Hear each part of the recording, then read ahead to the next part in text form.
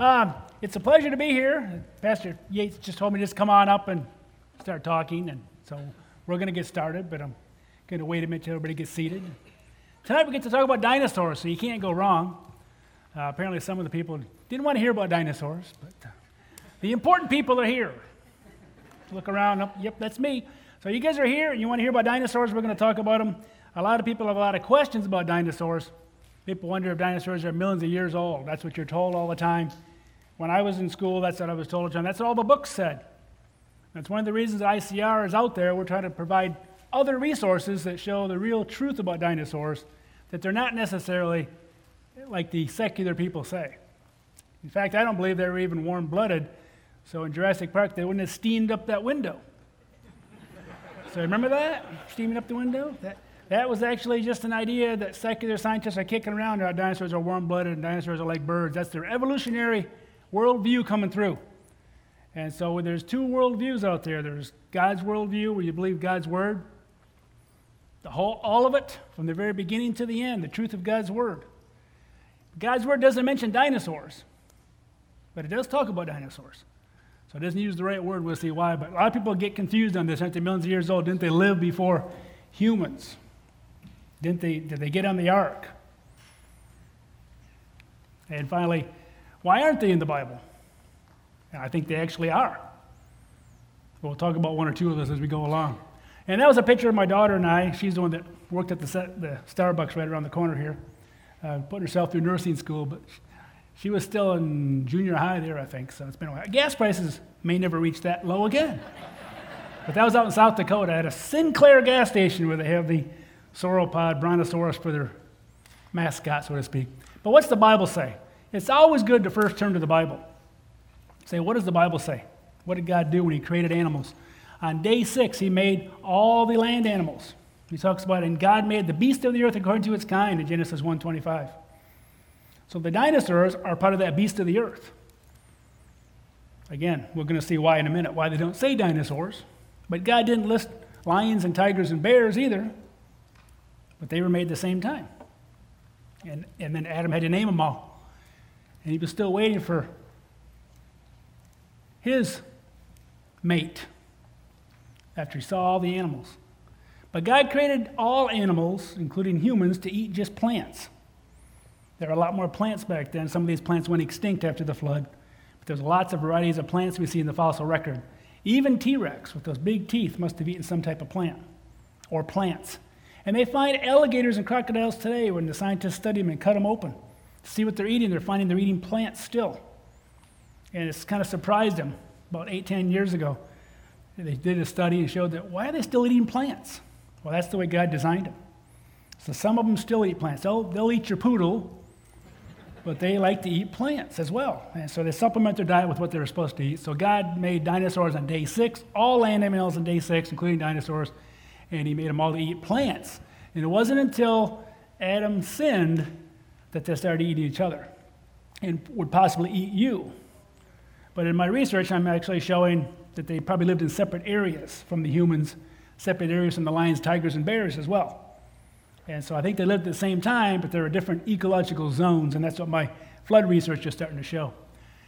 Dinosaurs were on the ark, yes. The answer is yes, because God didn't exclude any animals. He said, I'll bring 2 of every kind to you. God brought most animals to the ark, 2 of every kind. Creatures that moved on the ground, 2 of every kind, and food. And then in Genesis 7, 21, 23, it talks about everything on land perished. They had the breath of life, if you go to the flood account.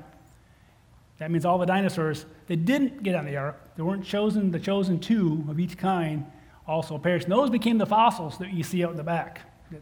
That gentleman brought in all these little fossil pieces. And the fossils I've dug up, and the fossil pieces that you can find if you go looking for dinosaurs, those all died in the flood, along with almost all the other fossils as well.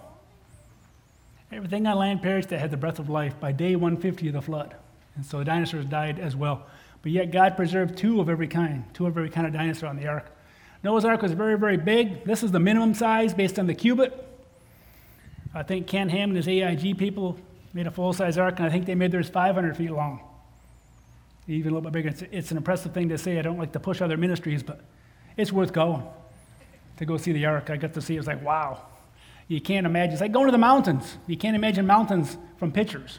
You got to go. Get the full 3 dimensions. It's like, wow. But it was 75 feet wide, 45 feet high with 3 levels. Made out of gopher wood, which my esteemed colleagues just said that just means hardwood. There was no special gopher wood. All it means is hardwood. There's a different cellulose factor to hardwoods and softer woods and things like that. I don't know if I said that right, but if you're a biologist, excuse me. But they say there's a difference between the different types of wood. So he says that all it really means is probably hardwoods that he made out of, so it would be durable. But the ark was so big, it was probably only maybe not even half full. Even with all the food, the animals only took up probably less than half the room. When people have done estimates, how many kinds you would need, how many kinds of dinosaurs even, they found out that it might have only been a third full. There's plenty more room for food and water and a whole lot more humans. Like we talked about this morning, only 8 people, including Noah himself, believed and got through that door for salvation. Nobody believed there was going to be a flood, a global flood, because they never saw a flood before. And today, people scoff at the idea that there was a flood. We had all the evidence is still there. You just have to look down in most places, and you're standing on sedimentary rocks. Except maybe not here. But most places in the country is covered by sedimentary rocks. The average dinosaur size, Jeff Tompkins at ICR and I did the math. We looked at 350 dinosaurs, estimated their weights, did the statistics, found out the average dinosaur size, the median size, was the size of a bison or a buffalo. That's the adult size. On the ark, we think God brought juveniles. He didn't bring the 131-foot-long Seismosaurus, which you'll see here in a minute, because those might have been 700, 800 years old. Just like humans live to be 800, 900 years old, some of these dinosaurs might have been that old as well. So God probably brought juveniles before their growth spurt. Dinosaurs grew slowly at first, and they took off just like humans do. Look around at these kids that are about 8 or 9 years old. In a couple years, they're going to be 1.5 feet taller, and they're going to eat 2 pizzas alone. If dinosaurs would have had pizzas, they would have ate it too. But there's only about 60 kinds of dinosaurs. These used to be the families of dinosaurs, and they got away from that now. I think Ken Ham and we talked, and their group and they decided maybe 70 or 80, but that's about the most. You just double that. So all you would need is 120 dinosaurs on the ark, maybe 140, maybe 160, and that's it. Total, male and female. And if they weren't that big, they might have averaged the size of maybe a sheep after all, because they were probably most likely juveniles. And so you wanted to get them off the ark, and they eat everything in sight, and then start laying eggs and reproduce and fill the earth. That was God's plan. It says in 2 Timothy 4:4, and this is just the end of it, talks about how people are going to get their own teachers and hear what they want to hear. And it goes on to say, and they shall turn away their ears from the truth and shall be turned into fables.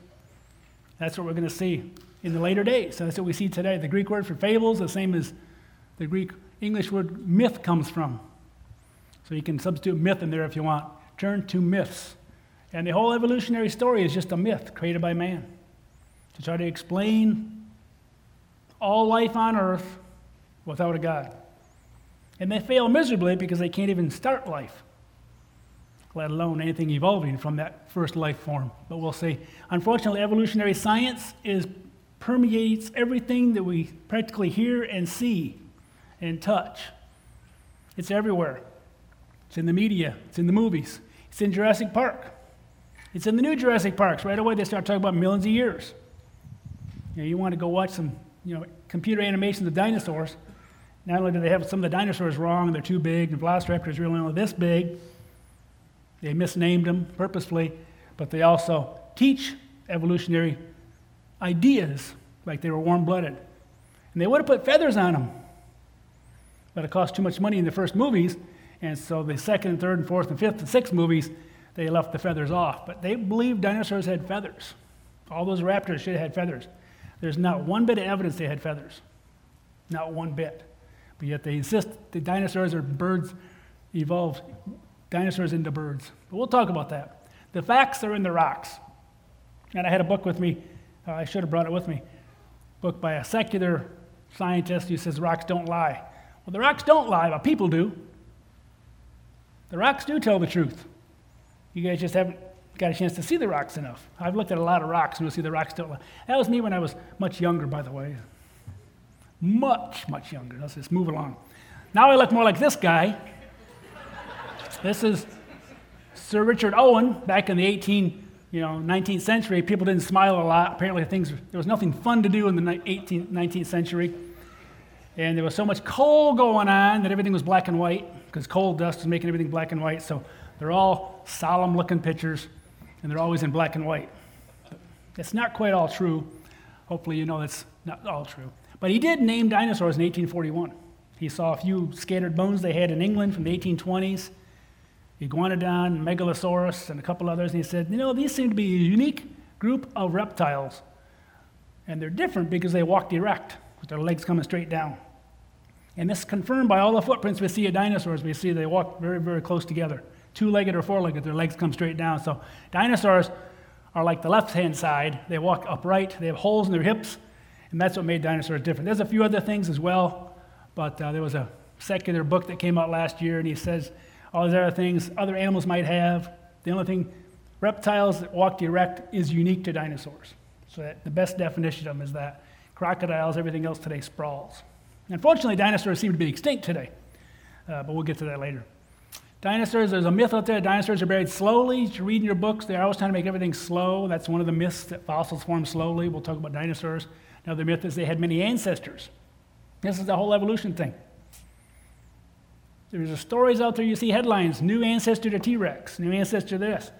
But do they really have any ancestors? And we'll see what the rocks really reveal tonight, and what the scientists really say. Thirdly, the dinosaurs evolved into birds. That's really big right now. That's why that velociraptor steams up the window. Because to be a bird, you got to be warm-blooded as well. So they got to make them warm-blooded, then they got to put feathers on them. But yet dinosaurs have to preen their feathers, and they don't have beaks to preen their feathers. Dinosaurs would have to move their eggs around. Those theropod egg that's out there in the back, they laid them in pairs. Well, they find them in the fossil record still in pairs. If they were warm-blooded, the birds would have to turn them. Dinosaurs would have to turn them, and there's no evidence they're exactly the way they were laid. So there's lots of things to show, and the skulls on dinosaurs don't have any nasal or respiratory turbinates in them in the bones, which you and I have to warm the air. The warm-blooded animals have respiratory turbinates. Dinosaurs don't have any. They've studied several skulls of different kinds. So the evidence is actually quite strong that they were cold-blooded, just like reptiles today. So they're nothing like birds, as we'll see more as go along. And of course, there's the story out there that dinosaurs were millions of years old. The oldest dinosaur now supposedly goes back into the middle, almost upper Triassic still, 232 million years ago to about 66 million years ago. Some of you might have learned 65, but about 10, 12 years ago, they changed it to 66. But what's a million years to you and me? We can't imagine them anyway. So it's just like Monopoly money. We just throw the numbers around. Now let's look at myth number one. The dinosaurs were buried slowly, that fossils in general are buried slowly. And this is the type of stuff you read in books from 86. Dr. Bob Bacher said this. He said, after 6 months or a year or two of the monsoon, rains return, the level of the lakes rises, spreading a soft blanket of limy mud over the sun-dried bodies. So, when you run over an animal, you guys ever hit a bird or a squirrel? You have squirrels there's no squirrels. They like wetlands. What do you guys kill here for roadkill? Coyotes? Armadillos? You have any of those? No? All right, well, whatever you hit. Whatever that gets killed by the side of the road, maybe it's somebody's pet dog, sadly, they don't become fossils. They get eaten by birds, predators, not predators, scavengers come by and eat them. And they can't just lay around for months and months and months. Even if they're in the water, they get eaten by predators, or scavengers, really. They eat the food right up, and then they decay away. So within a few months, there's nothing left. So you can't just sit around waiting like these guys imagine. But they're always trying to make everything slow. And when I wanted to look at fossils in Wyoming, when I dug in Thermopolis, Wyoming, what we see is, in fact, catastrophic burial, where the bones of the animals are torn apart, ripped apart, different species on top of each other like a big log jam of bones.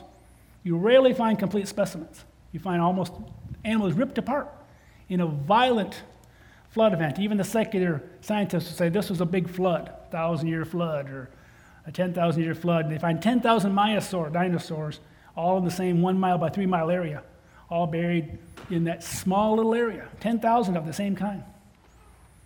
Massive deposition, massive flooding, but they don't want to believe in the global flood. There's floods all over, but not the global flood. But that's what we see, thousands of bones, and they're often mixed with marine fossils. As I look at rocks and papers from all over the world, looking at reports, I see constantly dinosaurs mixed with marine fossils. Dinosaurs mixed in marine rocks. This is what we see in the Hell Creek Formation in Montana, where they find almost all of our T-Rexes. They find, just recently, they upped this to 6. 6 species of sharks found in the same rock layers. And one of those species was found right below where they pulled the bones of Tyrannosaurus rex suo, the one that's on display at the Field Museum in Chicago, one of the biggest T-Rexes ever discovered. Right below where they pulled the bones out, which was probably a male, by the way, it was a boy named Sue, so Johnny Cash was right.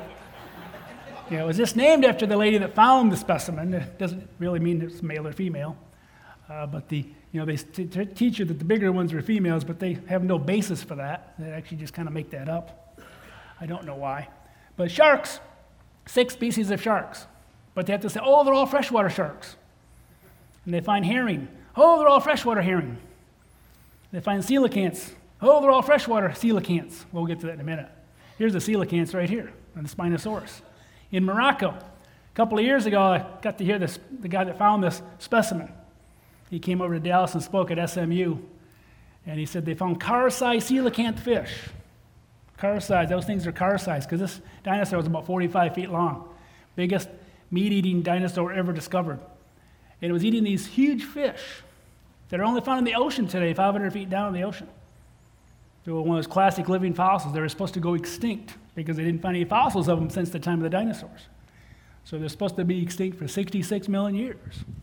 But they still find them swimming in the Indian Ocean today in 2 different locations. And they live at 500 feet down. They don't live near the surface. But yet they find them with Spinosaurs, and what do the scientists say?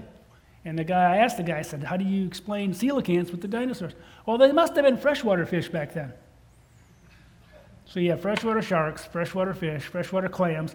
All these clams, today we find many of them in the oceans. And we even find dinosaurs in marine rocks like chalk and limestone.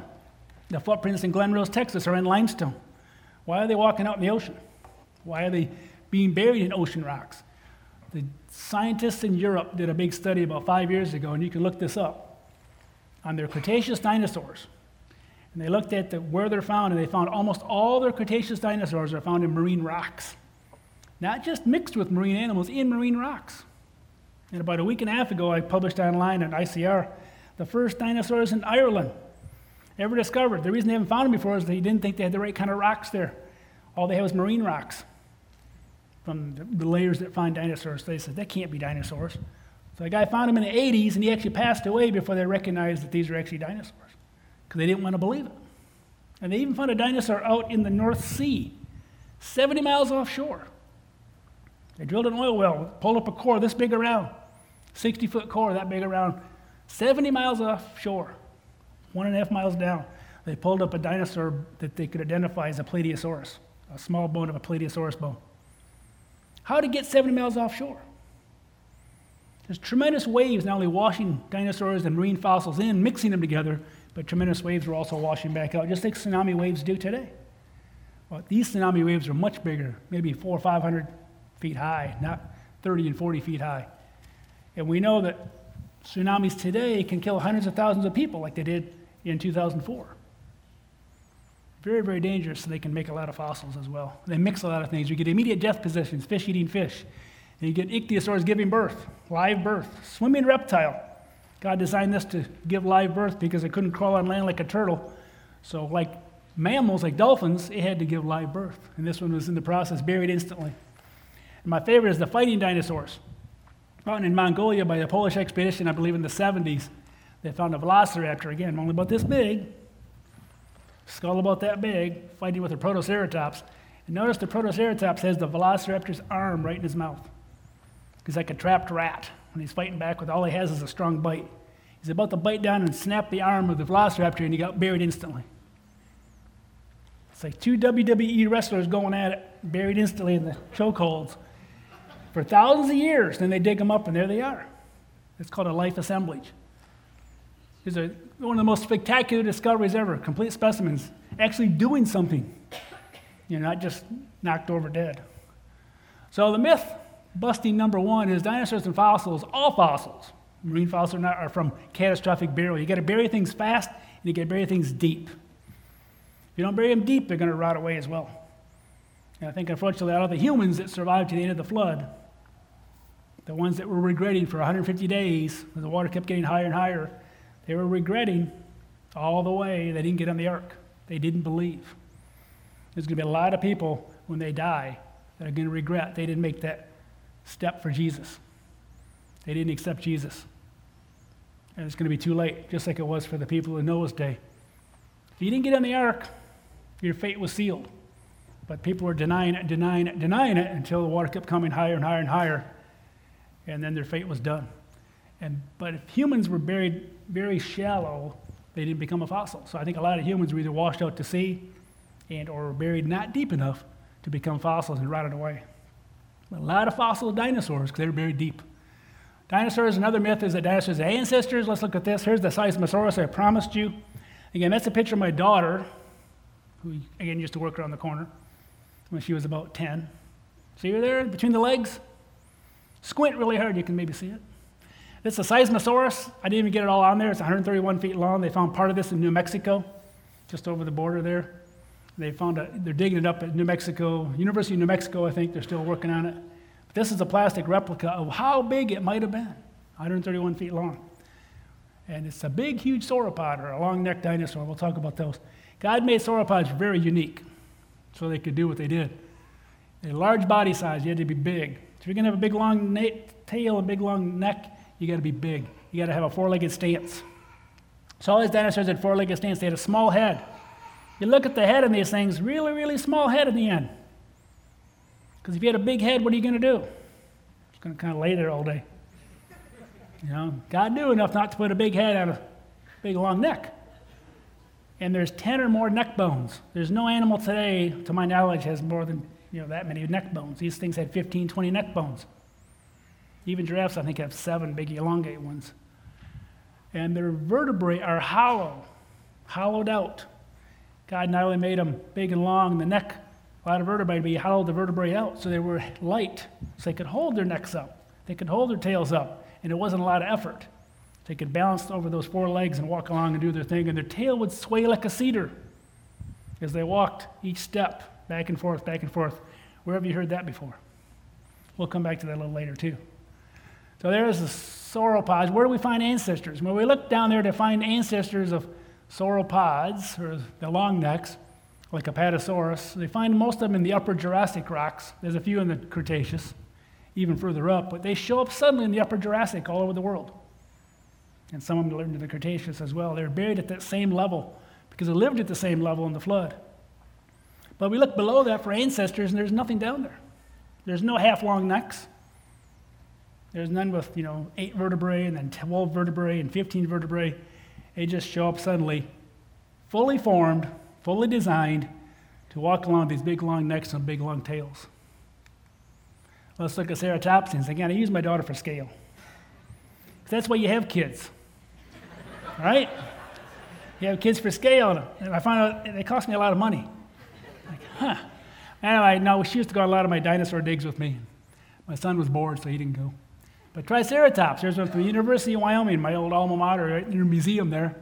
And you can see that huge skull. Those skulls were 1/3. Those are the biggest skulls of all dinosaurs. Triceratops skulls, pretty much the biggest. Well, did they have any ancestors? Well, there lots of variety. This is kind of like looking at you guys around here. That's what I see. Lots of variety. Nobody looks the same. Some of you might be really close because you're brother and sister, or brother and brother, sister and sister. But most of you look a little different. So God loves variety. He loved variety in the dinosaurs as well. But not all of these are different kinds. The kind is a big category. Cat kind, dog kind, stuff like that. Lots of variety. Let's look for their ancestors. Well, we find most of these ceratopsians, like Triceratops, hornheads, up in Cretaceous rocks, just like the T-Rex, upper Cretaceous rocks. You look down in the Jurassic or the Triassic, we find nothing that resembles a Triceratops. There's no ancestors at all. If you don't want to believe me, here's Paul Sereno. He's a secular paleontologist from the University of Chicago. Done a lot of digs all over the world. He goes, early on, I think, researchers and maybe even lay people, like you guys, really felt that we had more ancestors in the fossil record than we actually do. We don't have a lot of ancestors, we have a lot of twigs. So when push comes to shove, they admit, well, we don't really have any ancestors. We think we did, but we don't. Well, why do the lay people get that impression? Because you're constantly telling people in Scientific American, oh, a new ancestor to this, new ancestor to that, but when you look at the rocks, they're not there. How about T-Rex? This is Sue right here, which I think is a male, but it was found by Sue Hendrickson, one of the largest T-Rexes ever discovered. I got the chance to dig on a small T-Rex. There's teeth over there on the left-hand side next to one of my rock hammers for scale. So it's just a little tooth that big. And so it was kind of fun to dig on them. But Paul Sereno said about this. He says, whenever we try to put tyrannosaurs in the history of the theropod dinosaurs, and the theropods are the meat eaters that became meat eaters, he said they have a long missing record. We're going to find that record one of these days. So it's kind of like losing your keys. You know what you're looking for, but you can't find it. And they haven't found any yet. Still haven't found any ancestors. We look in the rocks again. The rocks don't lie. We find T-Rexes up at the top, same place we find Triceratops, some of the same rock layers in Hell Creek and things, always in the Upper Cretaceous. So we look below for ancestors, the T-Rexes, and we find nothing. It's an empty sheet, like Paul Sereno says. David Weisample, he's looked at more dinosaurs probably than anybody in the last 30, 40 years. He helped write the Dinosauria, which is kind of like the Bible for the dinosaur people. It's not truly like the Bible. It's not truth. The only truth we have is God's Word. So they wrote their dinosaur summary. They almost call it their Bible. He goes, from my reading of the fossil record of dinosaurs, again, looked at almost everything, no direct ancestors have been discovered for any dinosaur species. Did you see that? No. It says no direct ancestors have been found for any dinosaur species. And it says, alas, my list is empty. And that's what you see again and again. The rocks don't lie. The rocks really show the truth. So the myth number 2 is that there are no ancestors to dinosaurs. They just show up fully formed. At the level of the flood, as the waters kept getting higher and higher, they kept burying different environments. Different dinosaurs lived at little different elevations all over the world. So you see the same kind of dinosaurs buried at the same time everywhere, whether you're in Europe or North America or Asia, very similar dinosaurs, because the flood was getting higher and higher. All up here without ancestors. There's no known ancestors to any dinosaur groups. Even the secular scientists admit this. Third, dinosaurs evolved into birds. This is really big. That's what they're pushing down the kids in school today. Dinosaurs and birds are the same thing. They're telling you dinosaurs are birds. And the dinosaurs didn't really go extinct, they just turned into birds. So you're eating Thanksgiving dinosaur. Does anybody eat Thanksgiving dinosaur? It tastes like turkey. To me, it kind of tastes more like a turkey, or maybe a ham. Anyway, dinosaurs evolved into birds. And I don't want to make fun of it, but there's a lot of people that work on this. But they draw pictures like this. And you see this in the news releases all the time. Dinosaurs, this is a velociraptor. What scientists believe velociraptor should have looked like in the Jurassic Park movies. Maybe not the white head, but feathered, fully covered in feathers. But there's not one bit of evidence for this. This is a bird with feathers, Archaeopteryx. Everybody pretty much agrees. This is found in late or upper Jurassic rocks, in the middle of the dinosaur rocks. So dinosaurs only found in Triassic, Jurassic, and Cretaceous levels because that's where their environments were buried at that level in the flood. And so they're found kind of in the middle of it. So we have birds right in the middle of the dinosaur rock layers. Everybody agrees this bird could fly like a pheasant. It couldn't fly really well. There's about 11 specimens now found in Germany, southern Germany, Bavaria. And so it's a really fine-grained rock, so it preserves the feathers. And most of them show feathers. You see the head's back because it was suffocating, because they got buried so fast, kind of curled back. Very, very common position. That's a true bird. This is not a bird, but it's claimed to have proto-feathers. See those little hair-looking structures coming off the tail and off the back? That's what scientists call proto-feathers. These are evolving feathers. Feathers are starting to come out. They had to look like this first, then they became real feathers. And even some secular scientists dealt this as well, like Alan Fiducia.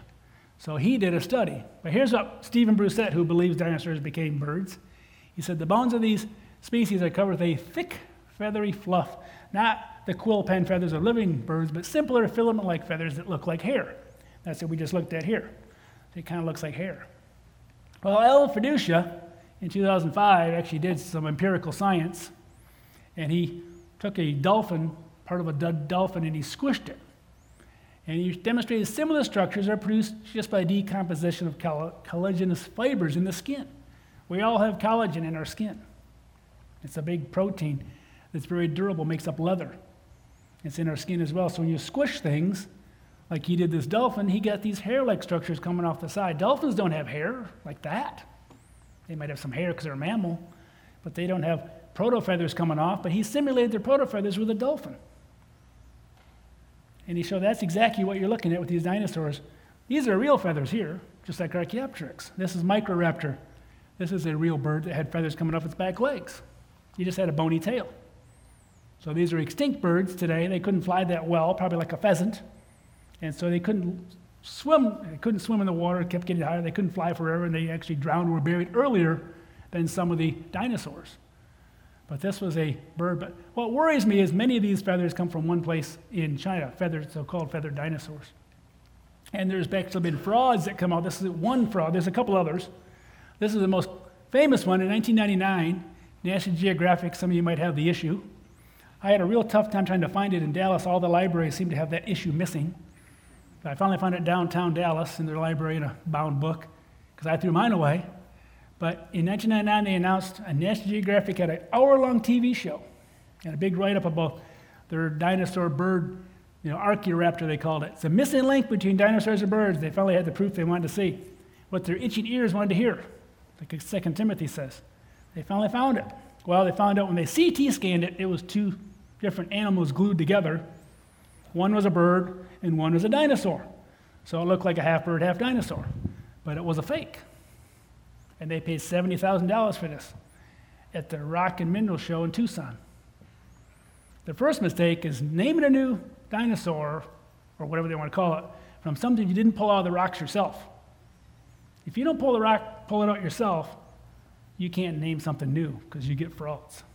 It broke the accepted rules of science. But they didn't care because they saw what they wanted to see, and they fooled all the world's renowned scientists. And all of them were backpedaling afterwards. Oh, no, I didn't.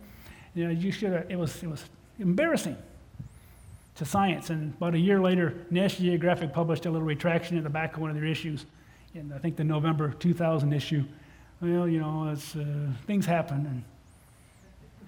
But it was a fake.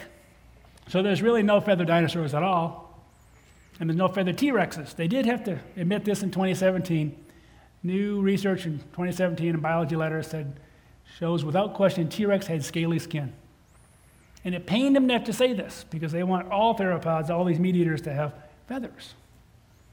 They want to have T-Rex with feathers. You still find pictures on the internet with T-Rex with feathers. Yet they showed in 2017 they didn't have feathers. They had scaly skin, just like this. Here's T-Rex skin. We have thousands of skin imprints of dinosaurs, and they always show scaly skin. There's no feathered dinosaurs. Unfortunately, there are some creation scientists, creation paleontologists that are on YouTube, and they'll tell you that there's feathered dinosaurs. But those are not dinosaurs. They walk completely differently. The hip structure tells you, the short arms tell you. Birds and dinosaurs walk completely different. Birds have their thighs inside their body, and they walk on their knees. Dinosaurs balance on the hips like you and I do, whether they're four-legged or two-legged. So they're completely different. But unfortunately, even creation scientists get caught up in this secular hype. If you don't look at the data, go back to the rocks and look. So this is the biggest problem, which is often overlooked and is admitted to by some scientists. The biggest problem is you've got the most bird-like dinosaurs that they claim, like the raptors, are found in upper to middle Cretaceous rocks, upper levels of the dinosaur rock layers. But you find that Archaeopteryx, that true bird with the feathers, down in the Jurassic rocks, the middle of the dinosaur range. So you've got a big problem here. How do you have a bird becoming something that is supposed to be the ancestor to birds in rocks below it? You guys get that? So you've got the grandchild before the grandparent. How do you do that? Well, that's not a problem, kids. But we'll get to that. The dinosaurs in China are not the ancestors of birds, of course. Gunther Weil says from the Euro Museum in Germany. He says they can't be because they are later than Archaeopteryx, the true bird. So there must have been older birds or dinosaurs with feathers Yet, we haven't found any evidence of them, unfortunately. So the facts show they don't have any. So what do scientists do? That doesn't stop them. So up there we have Deinonychus and Velociraptor and everything in Cretaceous rocks. You have the Archaeopteryx in Jurassic rocks. And what do? They draw a dashed line down from the Velociraptors down to the Triassic or somewhere. Then they draw a dashed line down from the Archaeopteryx down to an unknown ancestor to both. There must have been an ancestor down there below. We just haven't found it yet, unfortunately, as he said. So these are called unknown ancestors, which will always remain unknown. That's my scientific prediction. These will always remain unknown. And when you see dashed lines in science, that means you're making it up. They're making this up to fit their preconceived idea that dinosaurs evolved into birds, when the rocks support the exact opposite. The rocks support that birds turned into dinosaurs. But they don't want to see it that way. Actually, none of them turned into anything. God made birds on day 5, made dinosaurs on day 6. Completely different types of animals. There's no unknown ancestor. So myth busting 3 is this. You won't see this running around your backyard unless you're near a nuclear power plant, maybe. Downwind of Chernobyl. Dinosaurs did not have feathers or evolve into birds. Birds are buried in rocks before bird-like dinosaurs. To me, the rocks don't lie. Once again, you've got birds down here and the most somewhat bird-like dinosaurs up here. But they're not as bird-like as they say. So you got to justify that. You can't just make stuff up. You can't make up ghost lineages, as they call it, and call that science. Where's the science in making something up? How's that science? How do you test something that's made up? You can't. But the rocks show the exact opposite of what they're trying to say. So let's look at the final point tonight, is that dinosaurs are 232 million years old, and that can vary a little bit because sometimes they make them a little older. My first edition of my book said 225 because that's what it was, and they found them a little bit deeper. Oh, we found 232 now. They're give or take a million years. 266 million, which used to be 65. But again, what's a few million years to you and me? But what do we find in the rocks? In 2005, and even before that, we looked back, my colleague Brian Thomas looked back and he found there's actually earlier discoveries of original dinosaur proteins, even before Mary Schweitzer really made the news. She was on CBS News, and she was on all the news media, and scientists were scoffing at her, saying, that can't be, that's nonsense, they're not real. But she found original proteins. That little video, if we showed a video clip, an A over there, that little white band would actually stretch like a rubber band and come back. This is what she found in a T-Rex thigh bone that broke open, found in the Hell Creek Formation in Montana. And she dissolved away too much bone, and she found all the soft, squishy red stuff and white stuff that stretched. So she did it again. She did it again. She did it again. Kept finding the same thing. And she didn't know what to do because she didn't want to publish stuff, and people would scoff at her and say, you made this up. But she showed that it's original proteins. They did more and more chemical tests. These are original proteins, original collagen. And collagen, one of the most durable proteins out there, can't even last a million years. Physical chemists have studied the decay of these things with time under pristine conditions. In a laboratory setting, they can't even last a million years, and yet these are supposed to be 68 million years old. And since then, there have been 100 papers to find even more of these published in secular journals. Even T-Rex Zoo in Chicago, unpublished. Mary Schweitzer came to Dallas and told us there's even original proteins and blood vessels in Tyrannosaurus Rex Zoo in Chicago. Almost every T-Rex they look at has original proteins, original blood vessels. Here's some of the blood vessels they admitted to a couple years ago, 2017, original blood vessels that are still flexible, just like your blood vessels are flexible. How can these things be 195 million years old and still be original? You can see the osteocytes, those little hairy-looking things, those 3 little brown dots, those are bone-making cells with all the little philia and stuff are still there.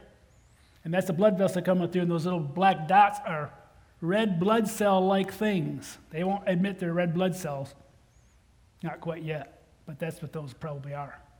But that's the flexible blood vessels that they find in these things. How can they be there if they're millions of years old?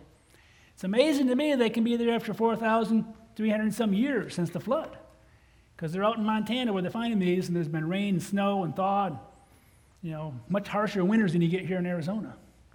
And the rocks are right there, the fossils are right there. How do they survive inside the bones? It's just amazing. And there's actually a lot of evidence of human interaction with dinosaurs. I know they're scoffed at. But look at some of these things we see. We see lots of petroglyphs and carvings, and even in the Bible we talk about this. It says in Job 40, "Behold now Behemoth, which I made with you." God is talking about he made the dinosaurs on day 6, along the same day he made Adam and Eve. Because he eats grass like an ox, the strength is in his loins, the force in his muscles of his belly. He moves his tail like a cedar. His bones are like bars of iron. So his leg bones are bars of iron. Not literally, but they're really solid. The backbone was hollowed out. The neck bones were hollowed out. So they were lighter, but the leg bones are solid. And you can study the leg bones of these animals. You see they're really, really solid. We're going to dig some up this summer, hopefully. ICR's got a science crew up near the Black Hills where our boss, Dr. Randy Galuza, actually has some sauropod bones on his land. He's finding bones this big. A couple years ago, I went up there, and he was showing me the view from his house to Devil's Tower, about 2 miles away. And I'm looking down going, that's the Jurassic Morrison formation. I can tell by the colors. Let me go down to look and see if there's any dinosaurs. And he's like, yeah, whatever. 20 feet out his front door, there's dinosaur bones. He didn't even know they were there.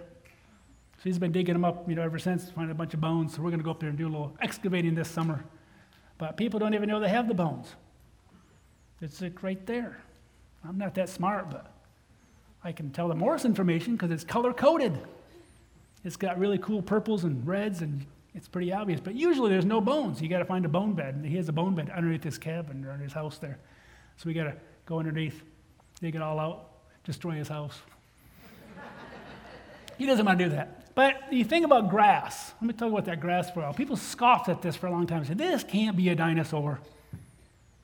Because dinosaurs and grass didn't even coexist in the evolutionary world. They don't have any fossil grass until after the Cretaceous, when dinosaurs disappeared in the rock record. But grass is hard to fossilize. It's just little blades. And so what they did in 2005, again, I believe, in India, they found sauropod dinosaurs. And with the sauropod dinosaurs, they found dinosaur dung. And when you look at what horses drop behind in a parade or something, you see what horses eat, you can tell what they ate. Well, they could study the dung of these sauropods, and they found 5 species of grass. I just won 5 species of grass. Sauropods, like described here in Job 40, were really eating grass. So they had to go back and paint all their paintings and add some grass to them. And a lady was talking about this when she was presenting Sue in my hometown of Midland, Michigan. Sue was on tour. The one replica of Sue goes on tour. I don't know if it came here or not. And they had a painting. She's like, yeah, we painted this and there's no grass, blah, blah, blah. And afterwards I went like, they just found grass. I didn't want to embarrass her in front of the public. And so she's like, really? So I referred her to the paper that came out. And they're like, oh. And then they called me up later. Oh, thanks for telling us. So we'll stop saying things that are wrong now. You got to try. It's hard to keep up. It really is. But she, now they have to admit there's grass. And the Bible was right all along. How many times do we look at the Bible and think, that can't be? Leviathan couldn't have breathed fire. We just haven't found it yet. If the Bible says it, it's true, folks. Dinosaurs, these sauropods in particular, ate grass. We find this fossil grass right with their bones. But nobody believed it because they didn't think grass evolved till then. We can go to Egypt and look at the Narmer palette. See there circled in red, you see 2 long neck-looking animals. But notice the legs come straight down. Nobody knew what dinosaurs looked like until 1841. How would the ancient Egyptians draw these big long-necked animals with a couple of ropes around their necks by some Egyptians? Big long necks, big long tails, curled up, and the legs coming straight down if they hadn't seen dinosaurs. They're not sprawling like reptiles today. They come straight down. We see the same thing here in the Mesopotamian cylinder. When you roll it out, you see long-necked dinosaur-looking things. And notice the legs, they come straight down. Just like the sauropods we put in our museums today. I'm sure it looks like a little lion's head maybe on it. They might not have got the head right, but they got the general shape right. Little head and the big long neck, long tails, and legs coming straight down. There's no way they knew the legs on these animals came straight down if they hadn't seen them. Because we didn't know that till 1841. All reptiles today sprawl, drag their bellies in the dirt and the mud. And here's the Carlisle Cathedral from 1478. It's under a rug today. It's gotten worn off from people walking on it. And you can see again, animals that look like sauropods with the legs coming straight down. This is 400 years almost not quite, before they discovered dinosaurs, before they knew that they walked with their legs coming straight down. But yet the secular community says, oh, that's just coincidence. Well, we see it again and again and again. Then you go to Cambodia from about the 11th or 12th century. In Cambodia, we have a replica of this in our Discovery Center, our museum over in Dallas. We have the whole thing. Shows lions, monkeys, water buffalo, dinosaur. They're all real animals except this. This is supposed to be some mythical thing. But it looks just like a stegosaurus, except the head's maybe a little big. The legs come straight down, like dinosaurs do, and this plates stick up on the back. It's uncanny. But you can say, oh, it's just coincidence. And, maybe it is. But how would they know the legs come straight down? All these animals throughout history. There's hundreds more of these. All around Europe, paintings of dragons and things with the legs coming straight down. To me, dinosaurs are young. The soft tissues we're finding in dinosaurs, it's empirical evidence, because you can find it again and again and again. You can test it again and again and again. And secular science has no real explanation. They will talk about now in their textbooks there's chemical fossils, but they don't talk about the implications of them. And they say, well, we know they found these proteins in these fossils, and there's 100 papers now, and by tomorrow there'll be 102 papers, and it just keeps more and more and more, and they don't explain how they can be old. But they still insist they're old, in spite of what physical chemists have shown that these things can't last that long. They would decay away, even under the best conditions, in less than 1 million years.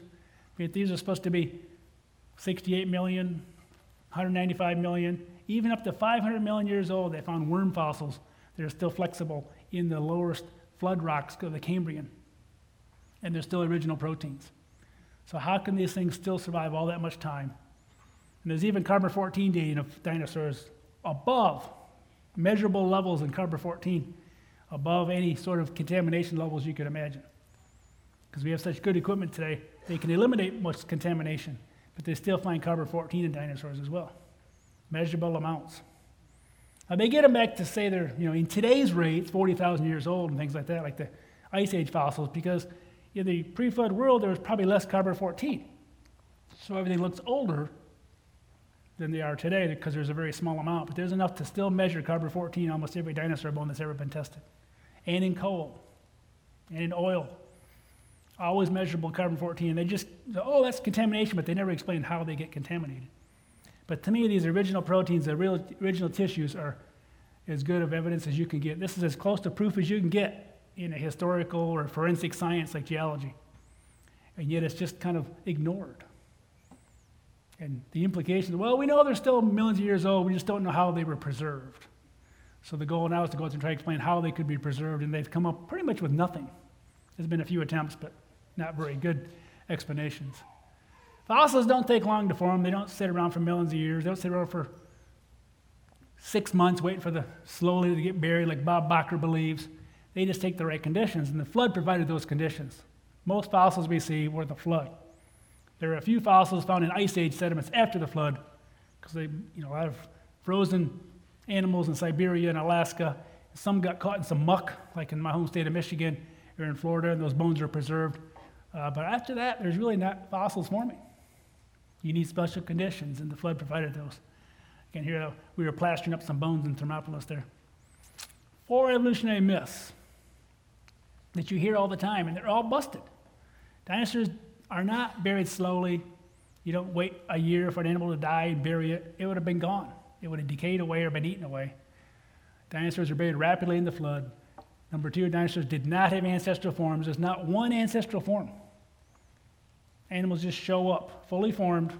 Not just dinosaurs, all fossils show up fully formed, even trilobites in the lowest levels, with compound eyes, fully formed, with no ancestors, any of them. They stay for a while, they go through what they call stasis, then they disappear. It doesn't mean they went extinct, it just means that they disappeared at that level in the rocks. Because we find many of them still living today, like the coelacanth. And dinosaurs lived for a while after the flood, based on the book of Job, based on these carvings. For a few thousand years, dinosaurs survived, at least some of them. Those knights were killing not dragons, they were killing small dinosaurs probably. And these legends of dinosaurs and knights in shining armor, there's probably some truth to those. because they probably were killing the dinosaurs that were still around. Dinosaurs did not evolve into birds. That's a really big thing you'll hear in your schools today. If you're going to school, if you're going to college or high school or junior high or even elementary school, they'll talk about dinosaurs turning into birds. There's no evidence that any dinosaur had feathers. There's no evidence that dinosaurs turned into birds. And again, the rocks support that you had birds buried in rocks much lower than the so-called bird-like dinosaurs. In their worldview, 40 to 70 million years of time. You already had birds, and then the dinosaurs that are supposed to turn into birds come along later. It's just utter nonsense. That's not science. That's just making things up. Those ghost lineages are made up. I challenge anybody that show me the money. Show me the evidence. And even some of the secular scientists admit to that. And dinosaurs are not old.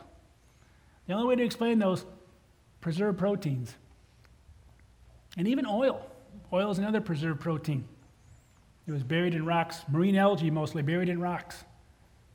And you bury it deep enough, it starts to cook the oil out. The Earth's internal heat cooks the oil out. And within about 200 years after the flood, humans are using oil as part of their mortar at the Tower of Babel. So oil doesn't take long to form either, but it's an organic compound. They can't be that old. When I was at Chevron, they said the oil in Wyoming was 150 million years old. It's just been sitting there for us to tap into. And you think about fluid flow and groundwater flow, that's just nonsense. There's bacteria everywhere. At Yellowstone, the bacteria is almost to the point of boiling. That's where those colors are in those pools in Yellowstone. There's bacteria everywhere. As deep as we've drilled, 3 miles down, there's bacteria eating away at things like oil. And most oil is biodegraded to a great degree. Same thing with these organic tissues. How can they survive? But if they're thousands of years old, you get a better chance. Millions is ridiculous. It's pretty remarkable to think about the truth of God's word that is unassailable. The remarkable thing about truth is it doesn't matter what anybody says about it, it is still true. And if nobody agreed with God's word would still be true. Let every man be a liar. God would remain faithful. But the denial of biblical truth, especially about creation, has significant consequences for everything else we believe. You think about what God says about the great conspiracy theory that the world is under. Satan is the god of this world who blinds the minds of unbelievers. But what is it that breaks through satanic blinding? It is the light of the gospel of the glory of God in the face of Christ. And it is remarkable that the God who said, "Let light shine out of darkness," is the one who shines the light of the gospel in our hearts. And that little phrase, the God who said, "Let light shine out of darkness," harkens us back to Genesis chapter 1, when God said, "Let light be." And light, which did not previously exist, obeyed the voice of God and obeyed by coming into existence and existed. And it's amazing that our very salvation points back to the biblical truth of creation. We have a creator with redemptive purpose, and we have a redeemer with creative power. The one who brought everything into existence did so to bring himself glory, in part by bringing sinners to himself by his grace through Jesus Christ. If you deny him at the creation level, you undermine him as redeemer. And flip that around. You recognize that for anyone to be brought out of darkness into light requires supernatural power, like the power God displayed when he said, "Let light shine out of darkness." Let light be. Things that didn't exist came into existence. For someone dead in transgressions and sins to be made alive requires ex nihilo creative power. And that's the point. We deny God as creator, we miss him as redeemer. You can't have one or the other. And so, Dr. Claire, I just want to thank you again for bringing us the truth of God's word and for the ways you've seen it in the rocks. Appreciate it. Thanks. I'm sorry if I confused people with my humor.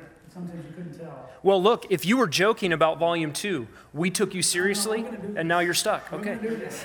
I feel bad for you guys because you're stuck here having to listen to me twice, but it's double feature night. Somebody said they didn't think they happened anymore, so we're going to do it. And you guys are either gluttons for punishment or you wanted to learn. So we're going to learn a little something, as we say in Wyoming. The truth of the flood, let's get right go into this. Well, I want to thank my co-author here, Davis J. Warner. He's the guy that puts the maps together. He's a college student. That's his fake name because we don't want to out him before he goes to grad school. They can Google your name now and find out, oh, he's a creationist. So we're going to deny him his degrees. And that's happened. So let's go back and do that again because you guys missed it. But anyway, Davis J. Warner works in our office part-time. He's going to school to finish his bachelor's in geology. But he's a guy that really takes the data I put in and he makes the maps out of them that look kind of nice. You're going to see tonight. You might say it could be better. But did God say there was a global flood? And it harkens back to Genesis. Did God say, like the serpent told Eve, did God say there was a global flood? Was it local? That's what you hear all the time. Old Earth people say it's local. Even secular geologists say it was local, but the evidence is not local, it's global, as we'll see. Many influential leaders, both in the church and universities, high schools, deny the global flood. They teach a local flood, if any flood, just affecting the Mediterranean or the Baltic Sea or somewhere over there, and an old Earth. There's only one person I ever met that believed in an old Earth and a global flood, which I didn't quite understand. But usually, local Earth and old, local flood and old Earth. I think we talked about this morning. 2 Peter 3, it says, there shall come in the last days scoffers walking up to their own lusts. For this they willingly are ignorant of. And they willingly just ignore that the Bible could be true. That by the word of God the heavens are of old, the earth staying out of water in the water, whereby the world that then was, being overflowed to water, perished. They deliberately forget. And maybe they don't actually come out and scoff at it. Some of them do, some of them don't. But they willingly are ignorant. Not stupid. Some of these guys are much, much smarter than me. But they're willingly ignorant. They don't want to believe in God. They want an alternative story. And that's what they've developed over the last century and a half. An alternative story to God's Word. To try to explain the origin of life, the origin of the universe, everything else. But God says in Psalm 119, he says, thy word is true from the beginning. Which starts with Genesis 1:1 and goes to Revelation 22:21. Every verse is truth. And if it describes a flood, that really happened. And we see the evidence for that. That's the amazing thing. That's what I get to do. I get to show the evidence of the truth of God's Word. If you can believe in a global flood, you can believe almost anything in the Bible, can't you? That's one of the biggest hang-ups people have. They can't believe there's a global flood. But I'll look at 3 truths of the flood from the Bible and the truth of the Bible as well. Because the Bible is really on trial here. The clarity of the Bible. Can you read it the way it's written? Or do you have to have somebody to interpret it for you? Can you read Genesis 1 through Genesis 11 the way it's written as history? Or do you have to have someone say, oh, those are just stories? My wife worked in a church school, and the people there just believed it was stories. They didn't believe there was a real ark. They didn't believe there was a real Jonah. Jesus talked about both of these things. The days of Noah he talked about Jonah.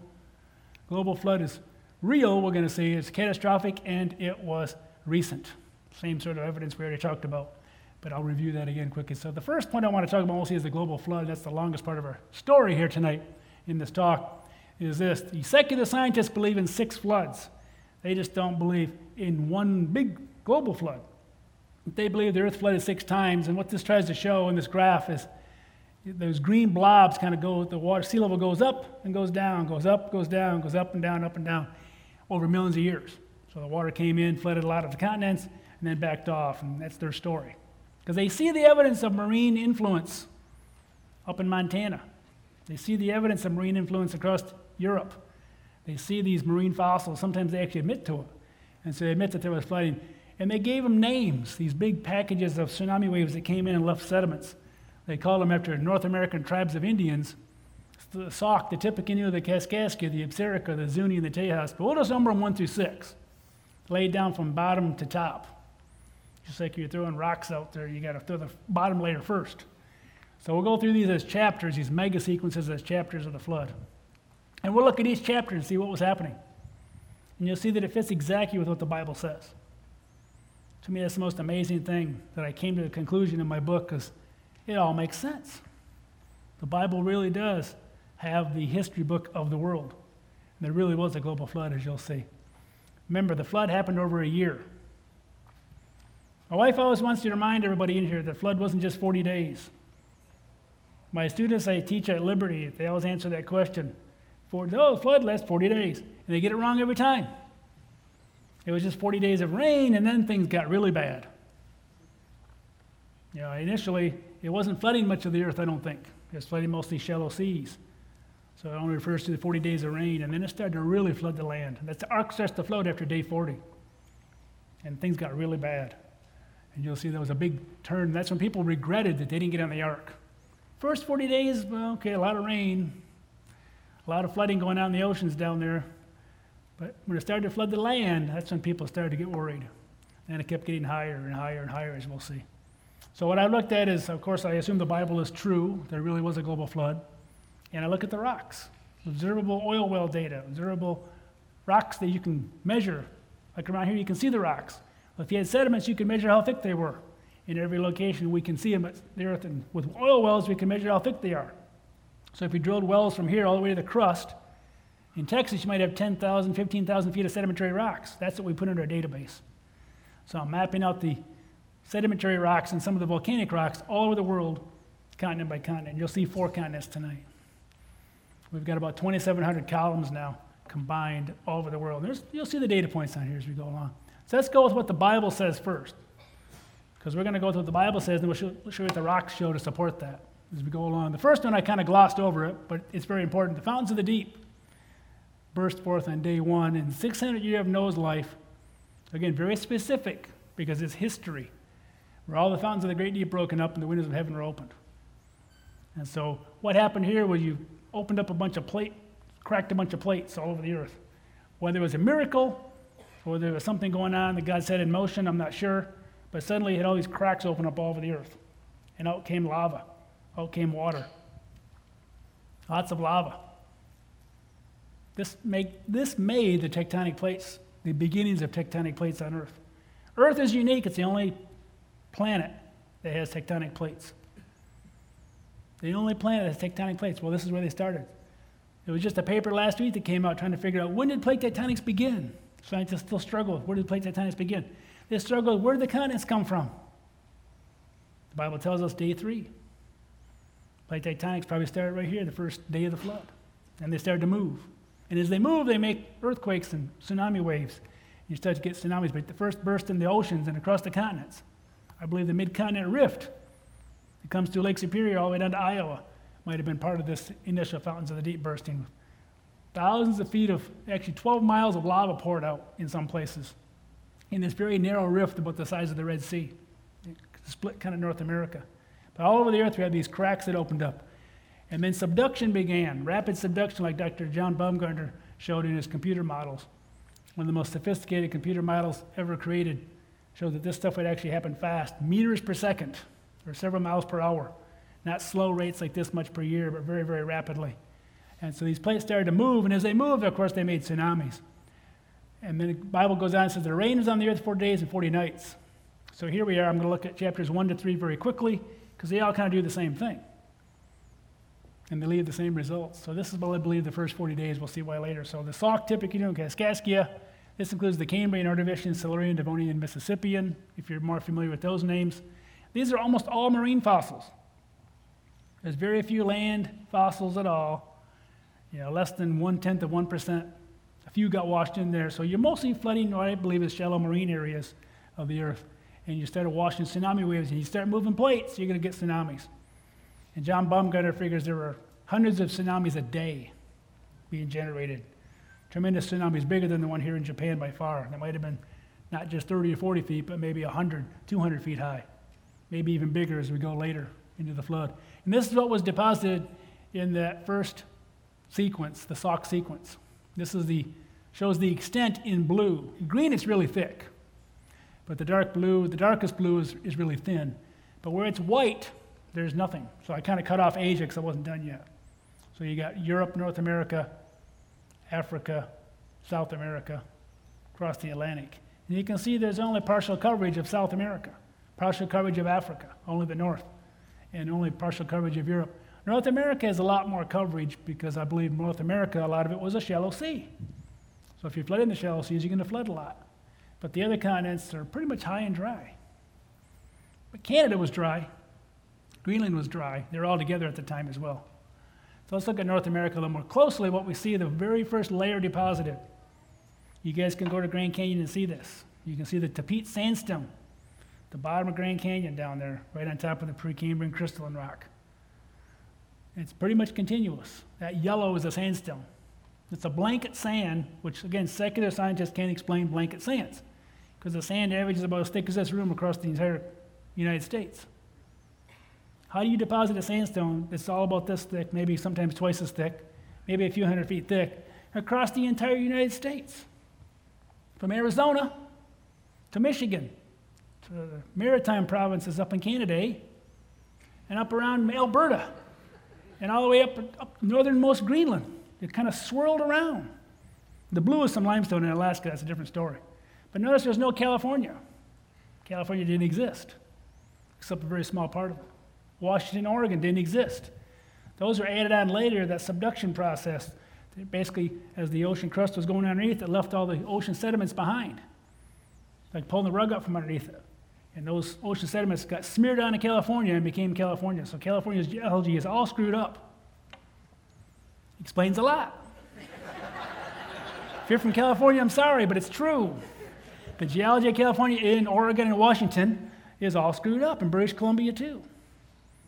That whole area was added on during the flood, so it didn't exist here yet, but you covered everywhere except Canada. And actually, Florida and the southeast was part of Africa still.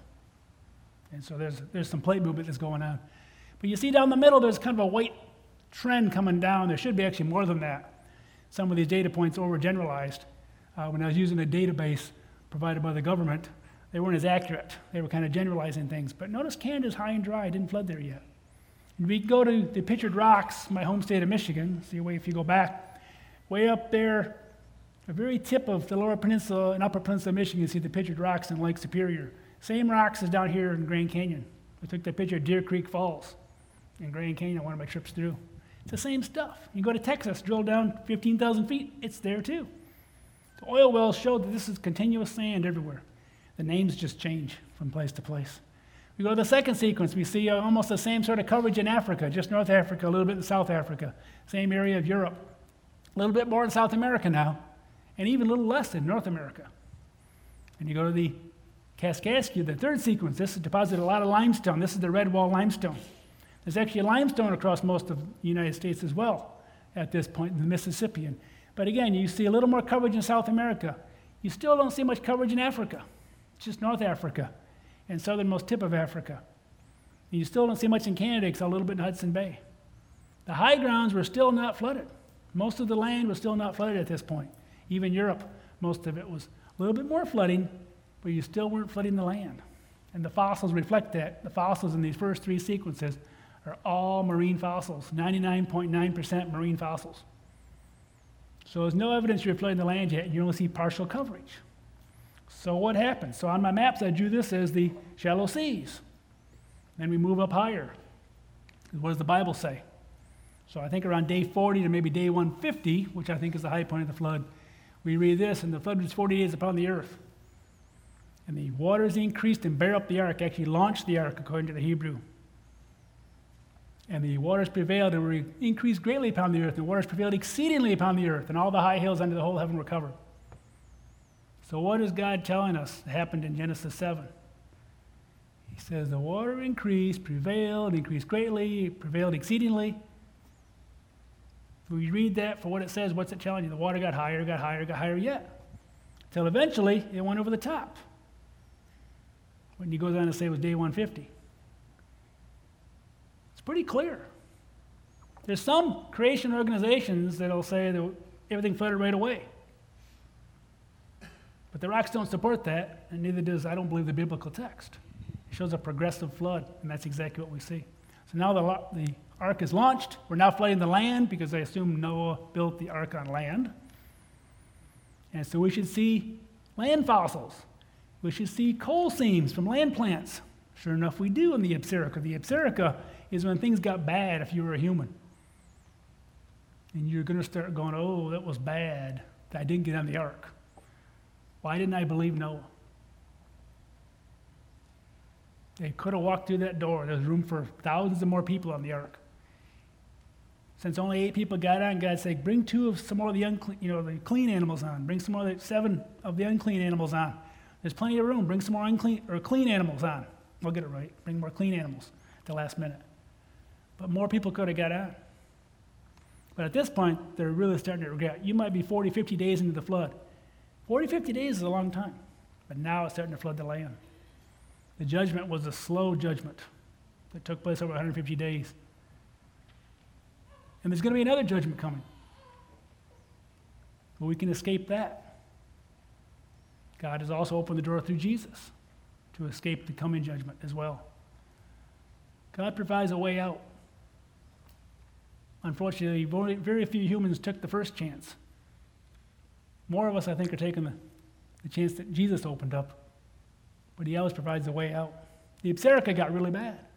The continent started to really split and move around rapidly and make a whole new seafloor as it went along. So eventually Africa and South America split, but that was more in the Cretaceous. And you made a whole new seafloor. I think I talked about this morning. All those colors represent the ages. The red is the youngest. Green is a little older, and blue is the oldest. Notice the green and the blues are gone underneath North America and South America because it's been pushed and subducted underneath. But in the Atlantic, we see a mirror image of each other. It's split right across. And so all this happened, and starting the oldest ocean crust we have goes back to the Absarica. It's not a coincidence that everything really started to happen in the Absarica. Things started really flooding the earth and flooding the land. We see the water started to push up from below. The more ocean crust you make, the more it pushes up from below. And so the water levels got higher. Each tsunami wave coming in then was higher. Make more ocean crust, it goes higher. More ocean crust, it goes higher yet. And this is when we see the ocean crust really started being made in a massive amount all over the earth. So the tsunami waves come crashing in, and they strip away the vegetation, and they deposit coal seams. First coal seams all over the world are the Pennsylvanian coals for the most part. There's a few before that, but most major coal seams begin in the Pennsylvanian. And then later we see even more massive coals in the receding phase of the flood, but they're different types of plants at that point. But these are the lycopod coals, the swamp coastal coals that were buried first in Europe, and the stuff in the east coast of the United States. The stuff in Wyoming, that came later. But those are higher level trees of higher hills yet, as we'll see. And the first land animals mixed with marine animals, always mixed. And the coal seams all show up. It's not a coincidence all this is happening in the Absarica, because now you're flooding the land. You're making so much seafloor, the water went high enough to start flooding the land. Launches the ark and starts to flood land. So we're starting to see animals that lived in swampy areas buried first, mixed with marine fossils. And look at how much more coverage we see in Africa suddenly. You're not coming in from below. It's a little eroded here and there, so you don't have continuous coverage. But you can see now there's a lot more of Africa covered, a lot more of South America, even a lot more of Europe is almost completely covered at this point, except for Scandinavia. Scandinavia was the high ground like Canada and like Brazil and sub-Saharan Africa. But even that starts to flood. The Karua sandstone comes in with all these weird Permian reptiles. They got buried, they couldn't get away. And this is what the world looked like on our globe. You can go to the Discovery Center, we have a 48-inch globe that shows the progression of the flood in about a 2-minute video based on the research we're doing. And there's North America and Africa and South America still together about day 90. That's all that's left. Just the highest ground. Humans are probably still alive. Day 90, they're still alive, most of the humans. Dinosaurs and things are starting to get buried.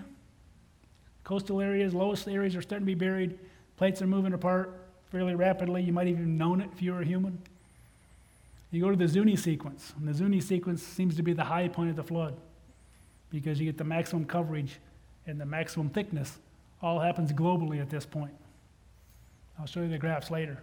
So here we are in stage 5, and I believe the secular world got it right here. They have a big increase going on to the Zuni. In that little graph over there, it peaks up there. But they shouldn't have it early down below. And I gave a talk at a conference to them. We've been lying to our students about these high sea levels in the Sauk and Tippecanoe and Kaskaskia. And I showed them the rock data, and they're like, never knew that. Because nobody does the kind of research I'm doing. Nobody goes continent scale from one continent to the next and puts it all together. This is only funded by people that support ICR like yourselves. You know, the $10 a month some of you maybe give adds up and allows us to pay our salaries so we can do this type of research. Now here you can see how much more coverage there is in the Zuni. I hear what you're all saying back there going, but Tim, how come it doesn't cover everything? That's what you should be saying. That's what I'd say. That's what the secular guys say. That's why they don't think it ever flooded the whole earth, because we don't see complete coverage. Okay, what does the Bible say? How high did the water go over the highest hills? Let's look at North America. We talked about the bathtub ring in Lake Mead. You guys can see the white where the water used to be. There's a bathtub ring right here. See those little dots up in Canada? Oil wells up there found some Zuni rocks that shouldn't be there. But there they are. They didn't have a drone drop those rocks off. They had to come in from the side somewhere. Just the stuff in Michigan and Illinois is the same thing. There was continuous coverage of water across that entire area. And that's what left the bathtub ring. But you're still doubting me, aren't you? It did not. It stripped it right down to the crust. God says he's going to wipe out human civilization. He wiped it right down to the crust. Canada is just crust today. Brazil is just crust in many places. West Africa is just crust. India, just crust. All these areas that were high ground in the pre-flood world, the highest hills were stripped right down to the crust by the tsunami wave zipping across 30, 40, 50, 60 miles an hour. So you couldn't survive if you tried to build a little boat. You get overturned and drown. It was a catastrophic flood. It wasn't tranquil. These are tsunami waves coming in. 500 miles an hour across the open ocean. When they hit land, they slow down. They're still going 30, 40, 50 miles an hour. You see what they can do. They can kill hundreds of thousands of people. Well, the flood probably killed a billion people. 8 people survived because 8 people walked through that door. Everybody else had no hope. They were past that point. We have hope today. We can have eternal salvation. We can live with Jesus, the creator of the universe, the judge of the universe. He's a righteous judge. But he also offers us salvation if we don't wait. Here's day 150. This is what the world looked like. The Bible tells us the water only went 15 cubits, about 23 feet over the highest hills. 23 feet, not much higher than your ceiling here. You don't leave a lot of sediment behind when the water's only 23 feet high, but it's zipping across 50, 60 miles an hour. You can't leave a lot of sediment behind. That's why you don't see complete coverage, but you see remnants. 4,400 years or so since the flood, you had ice age come in and erode away a lot of the rocks in Canada and other places, these highest hill areas. If you only leave a few feet of sediment, you're not going to have thousands of feet of sediment behind to show the flood went over the top. So if we go back and look, we see a lot of coverage. Ignore the India stuff, we don't have that done yet. But we don't see complete coverage, but we see remnants. Because the water only went 15 cubits over the highest hills. The Bible's clear. You can't leave thousands of feet of sediment in 15 feet of water. So that's why there's not complete coverage. The Zuni and the Absarica show mixed land and marine mixed together, sharks mixed in with dinosaurs, marine clams with dinosaurs, coelacanths with dinosaurs, we talked about in the last talk. All those things. So how did the dinosaurs survive the early flood? The same way humans did. They're at a higher elevation than the earliest flood levels. But when the waters came in, they left footprints in the mud. Even the mighty T-Rex drowned. It was buried catastrophically. We see most of our dinosaur footprints from Texas up to Canada. And most of our dinosaurs, there's a few on the East Coast, but most of them are found in the same areas because they lived in what I call Dinosaur Peninsula. And to plot up the rock data, the 3 earliest sequences are very thick in those blue areas. And it's very thin down the middle to non-existent, maybe just a few feet. So the Dinosaur Peninsula, this is based on the rock data. We just said, let's pick the 500-meter line. Boom, there it was. It's kind of generalized. There's some slop to it. But there's a piece of land that came down in North America. And we see this in all the continents, Africa. We see it in South America. And up in Canada, it would have been the highest ground, and all the rocks actually thin toward that. Because a hill, all the rocks are going to thin toward a hill. So it actually is backed up by the rocks themselves. So I believe the blue areas where the shallow seas, that's where in my home state of Michigan, we pick up marine fossils, corals and trilobites. That's all that was being flooded at the time. Shallow seas might have been 100, 200 foot thick, covering vast areas of North America. It would have been really pretty. Take your boat out there. Avoid the mosasaurs, right? The mosasaurs were still there. Maybe it wasn't safe. I don't know. So you find fossils of marine fossils. Across the American West, we find dinosaurs. And up in Canada, if they weren't stripped off, we would have found probably most of the common large mammals. There's mammals with the dinosaurs, but there's squirrels and beavers, wetland-type animals you don't find here. No squirrels, huh? Okay, there's squirrels. They invaded? Okay. Because you guys water. But there is no animals up in Canada to speak of because they all got stripped off and buried on top of the dinosaurs in the Badlands. We see mammals on top of dinosaur rocks, where we do have these rocks where the water was going down. So really what you have is ecological zonation going on. I know this is kind of crude, but early on in the Brown, you have the first 3 sequences, just shallow seas, the first 40 days of the flood, and then dinosaur area like that across the world, dinosaur peninsula, the swampy land, you get the first coal seams, the first land plants, first land animals, all show up at once, then the dinosaurs, and as the water went higher to the uplands, it would have got most of the mammals. And the humans were probably living up with the bigger mammals, like the cattle, and the lions and tigers and bears. Because you don't find any of those with dinosaurs. They're all on top of the dinosaurs. And there are a few human fossils, just very few. So then God remembered Noah, the Bible says, and the animals on the ark, and he brought a wind to blow the water off. God made a wind to pass over the earth. The waters assuaged, they went kind of back and forth. The fountains of the deep, the windows of heaven were stopped, and the rain from heaven restrained, and the waters returned from off the earth continually. After the end of 150 days, the waters were abated. So the water started to go down, but it took another over half a year before they got off the ark. Because floods take a long time to go down. They don't just go down overnight. So what happened is the sea floor that was being created, the older sea floor had to cool enough to sink. And we see that today. We see these ridges where it's still blowing up magma in the Mid-Atlantic Ridge, these big mountain chains under the ocean, which they just discovered these in the 1960s. And that's what really unlocked the whole idea of plate tectonics, was discoveries in the oceans.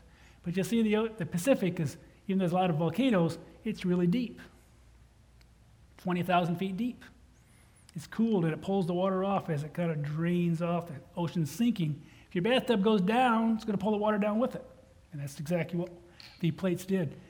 The new hot plates are pushing up. Once they started to cool, they sank. Even the secular scientists believe this. They just don't think it took place quickly. They think it took millions of years. And of course, the hot water helped bring on the Ice Age, which was necessary to get the animals back. We talked about this morning.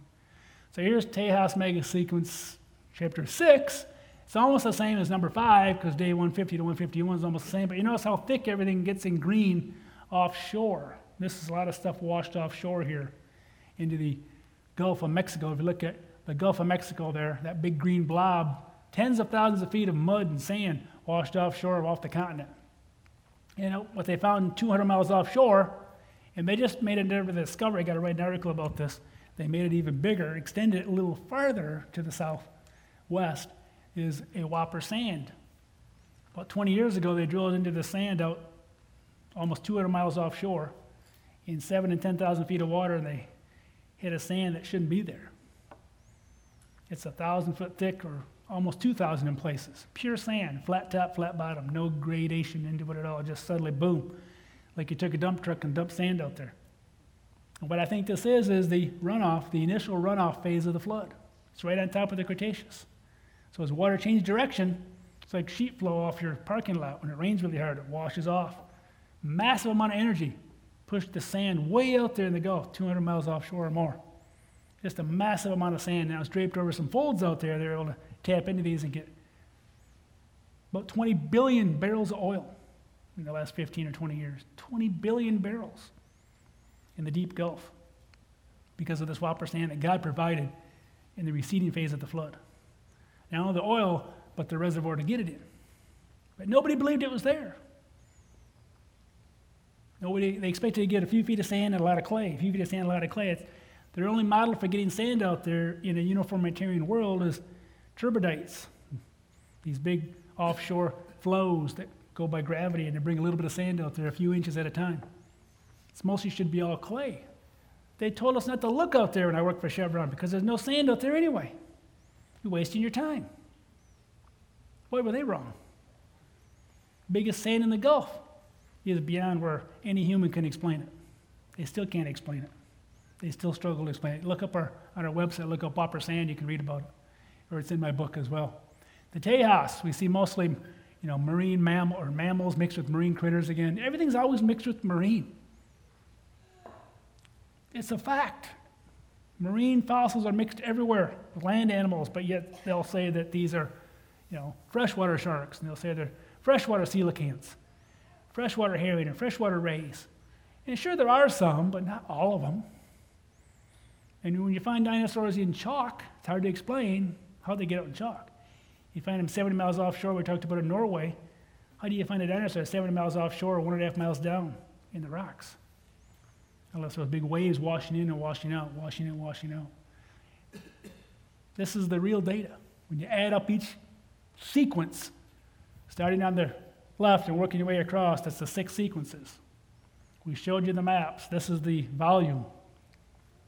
We see they're mostly consistent. They all start out very minimal amounts.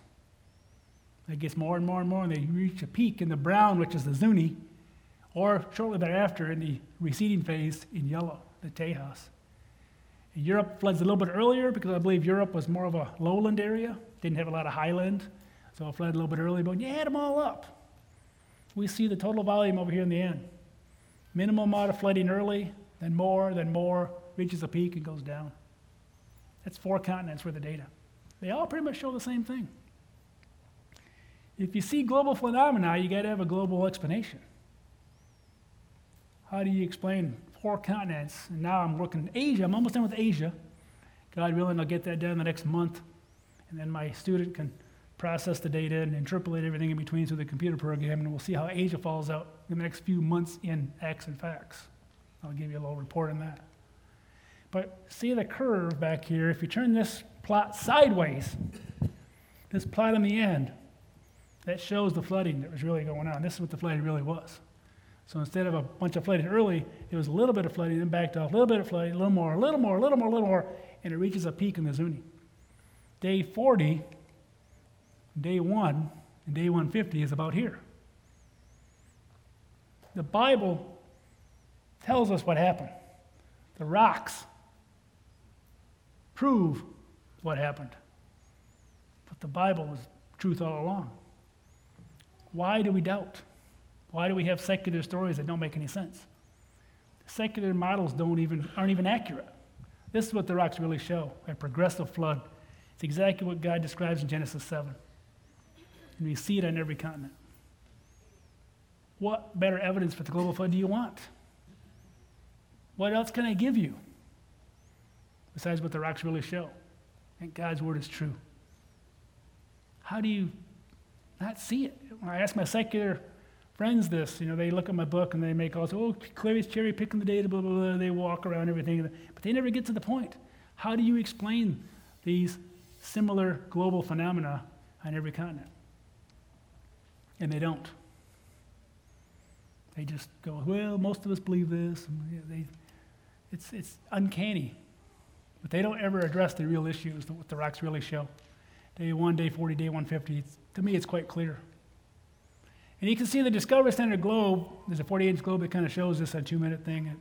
And here's kind of the way it runs too. I forgot I had this in here, I'm sorry. It takes 2 minutes, I'm sorry. That was day 1, the fountains bursting, making the initial plates. And North America is right up there in the middle with that dinosaur peninsula sticking down. And then Africa, and around day 20, you're starting to muddy the water because you're burying marine fossils mostly at this point. You're not even flooding the land, really, because you're only leaving fossils of marine critters. And the plates are moving around a little bit more, muddying up the land. The Appalachians form. They kind of form early in the flood. Most mountain ranges formed at the end, but a few formed as plates were colliding. And then you were getting close to the Absarica now when things started to really get bad, and you really started to move the plates real rapidly. You can see Africa, they kind of drew them out for you. Day 40, you're now flooding the land. But the water backs off a little bit, and you can see it stripped away the vegetation. So we tried to make this little computer animated, but you can see they're now separated apart. North America is now moving away. You're at day 90, which I showed you earlier with the plate boundaries kind of shown. And then you're at day 120. Humans are probably still mostly alive at this point, and then they were gone. Water went over the top of every highest hill, and then the mountains start popping back up around day 225. That's the Rockies and Andes and the Himalayas and none of these mountains that existed until as the floodwaters were receding, except for a couple of them, the Appalachians. And the water progressively drained off as the ocean floor sank and cooled. And you can see the shapes of the continents showing up. And the sea level was still really high at this point. It's even harder to get from Turkey to the outer continents because sea level was so high, because there's no ice. So it would have been about 100 feet higher than I even talked about earlier today. But God had a plan, remember, to bring on the ice age within a couple hundred years. And it greened up there at the end. You kind of see it kind of greens up. So even though the earth was dry at day 314, the Bible says, Noah looked out, the earth was dry. They didn't get off till day 371 or so because you had to wait for vegetation to grow. Why get off the ark when the food's on the ark? And so God had them wait a little longer. And they got off and there was food, at least grasses they could eat. Enough for the animals to go off and eat. So that's the global flood. That's the story. That's what the rocks really show. But let's quickly talk about it was catastrophic, and that's it. We looked at this earlier. The bone beds we see, they're like this thick, covering thousands of bones. We see rapid burial of dinosaurs and fish on top of each other, land plants and fish in the Green River Formation. We talked about the fighting dinosaurs, the so-called mummified dinosaurs that show all the skin imprints still on them. They're not truly mummies, but the skin is still somewhat shown to be intact on them, like a dead horse. But dinosaurs, like all fossils, were buried rapidly.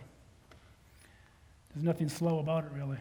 You might have had lags in between, and you have polystrate trees where things had to be buried so quickly they didn't erode away. And you have millions of years of erosion sometimes in the Grand Canyon. There's places where there's supposed to be 160 million years of erosion between the Muav limestone and the Redwall limestone above it, and it's almost perfectly flat. Where are the canyons? All the canyons start at the top. There should be canyons at every level filled with sediments, and yet we don't see that at all. We only see the Grand Canyon at the end. We only see the big canyons at the end where the water was receding. That's the Hermit Shale. The Hermit Shale is made out of clay. It should have had all sorts of divots and gullies, but it's perfectly flat with the Coconino sandstone deposited on top. How do you do that? Occasionally there's a little wobble, but you look across Grand Canyon, those rock layers just go out in all directions for miles, and they're almost perfectly flat everywhere you look.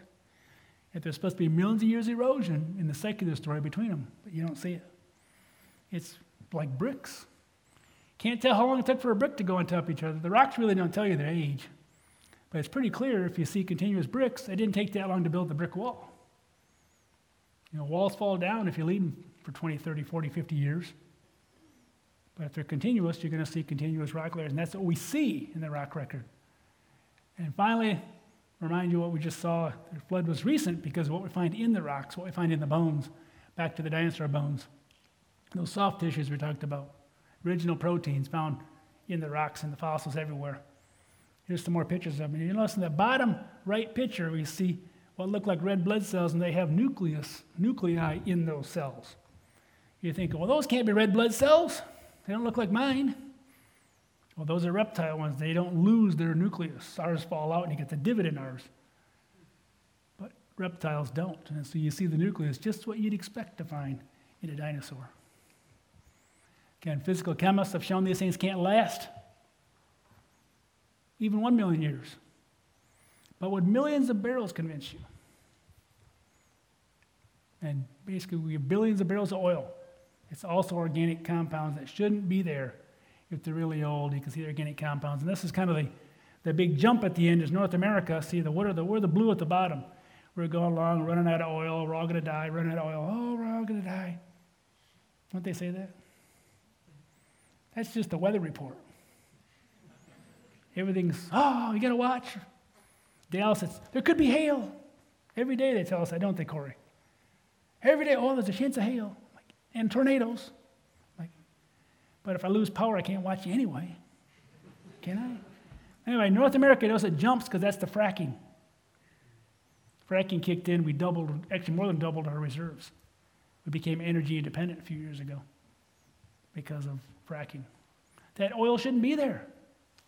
If it was produced millions of years ago, it should have all decayed away or already been produced, but yet it's still there. Oil can't survive millions of years either. Oil biodegrades. Do an experiment. Take a gallon of gasoline, stick it in your garage, leave it there for 20 years. I didn't say it was going to be quick. And come back and try to put it in your lawnmower and see if it runs. I'll bet you it won't run very well. You know, gasoline was a petroleum product, can't last. And we've even massaged it with a few extra chemicals. Oil can't survive millions of years. You can't survive, I'm amazed it'll survive thousands of years. Most of the oil we produce is biodegraded to some degree. And you get those oil sands, as they're called. Who's here for the oil sands here? Tar sands, we call them. But I was reprimanded today. Oil sands. One of the guys I was having lunch with. But it's really the same thing. It's tar. Tar is the last thing left. You know, all the liquid parts get eaten up first, and you get tar. Eventually, the tar goes away too. But oil can't be old. So the flood, the rocks show the flood was global. You know, when you get multiple continents doing almost the same thing at the same time, reflecting the same types of fossils because the higher water levels, as it went higher and higher and higher, you know, more and more coverage, you add it all up, it matches exactly what the Bible says. It doesn't just match the rocks, it matches the Bible. The Bible is true. But God provides us with a way of salvation.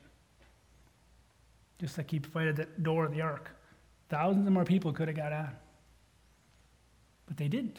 And then by day 40, they were starting to regret. By day 90, I'm sure there was great remorse and great regret that they didn't get on the ark. And by day 150, they were dead. Sadly, God judged the earth for its wickedness, and he'll judge it again. But we have a way out through Christ. Is there a couple of these left? They're gone too? Oh, man. All right, you have to go online and get these. This came out just new.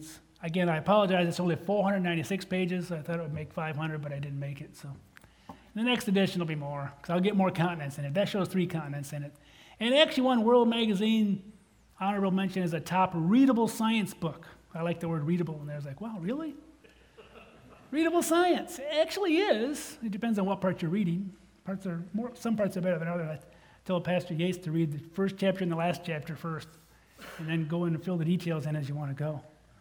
But it actually won. I was pretty surprised that it won honorable mention, but I thought it was pretty good. Gary Parker used to work for ICR. He's an educational doctorate, said this: he also shows science and scripture belong together, both pointing to one true creator God. And that's the whole goal. We want more souls for Christ. That the book ends with, it all points to Christ. He was the creator. He was the judge. But he gives us a way out. He gives us a way to have eternal happiness and joy beyond we can imagine. In heaven with him forever and ever and ever. If we just are willing to take that step, walk through that door that he opened up by his shed blood. And then there's a video of this, shorter version of this, which shows 3 continents. We showed 4 tonight because we're moving along. You can buy that online as well. And then there's any of these left? They're gone. There's 1 left.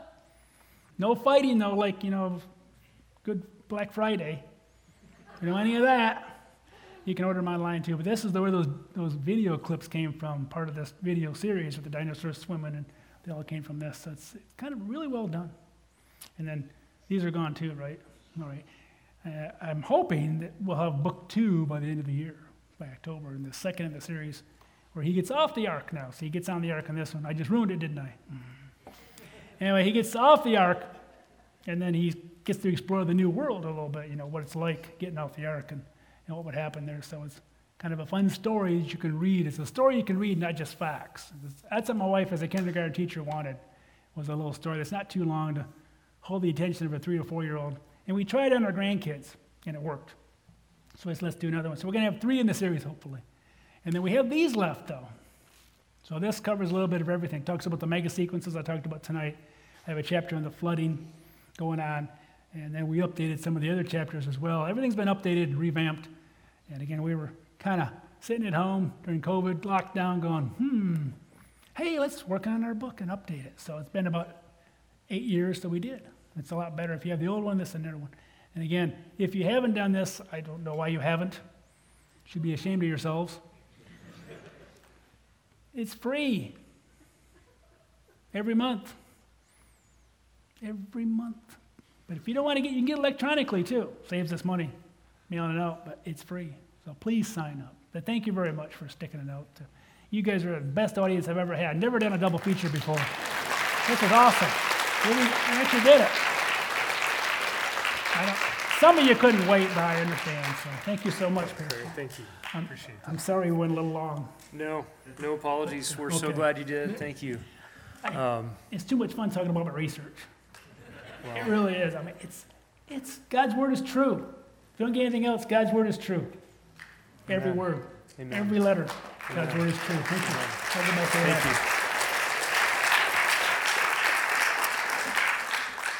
I do read Acts and Facts cover to cover every month. Very thankful for that. So I'll just re-emphasize that. If you haven't signed up for it, do that. Just a great resource. Also, if you're ever in Dallas, go by the ICR Museum. You now have friends that you know there. And the last time we were there, we got kind of an inside tour. And Dr. Clary just showed us his big chart with all his data points and explained the core samples and the sediment layers and just took time with us. In fact, Dr. Clary, who's the geneticist? Jeff Tompkins. Okay. Jeff Tompkins actually brought Zoe into his office and helped her with a school project. And so anyway, if you get a chance, go by the ICR Museum in Dallas. It's great. And thank you guys for being here this evening. I'm just so thankful that you joined us. And again, Dr. Clary, thank you for being with us. And Corey, thanks for extending your time. Appreciate that, my friend. I'll close this in prayer. Lord, your creation, the universe around us, screams out your glory, even as Psalm 19 says. And all the creative genius and all the things that we could look at, the variety, just tells us that you are incredible in the scope of your mind and your creativity and all of the diversity. And the rocks around us, especially here in Arizona, just give testimony to the fact that you hate sin, that you piled up layers and layers and layers of sediment in judgment against a world that had rebelled against you, a wonderful, glorious, gracious, generous creator. And Lord, we know that next time it will not be by water, but by fire. Now we thank you that you have provided a way of salvation through your Son, the Lord Jesus Christ.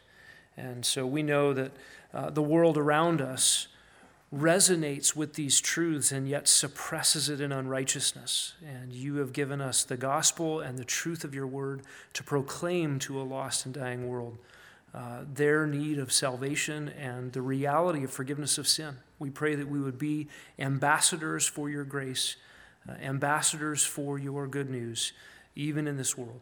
And we ask it in Jesus' name. Amen.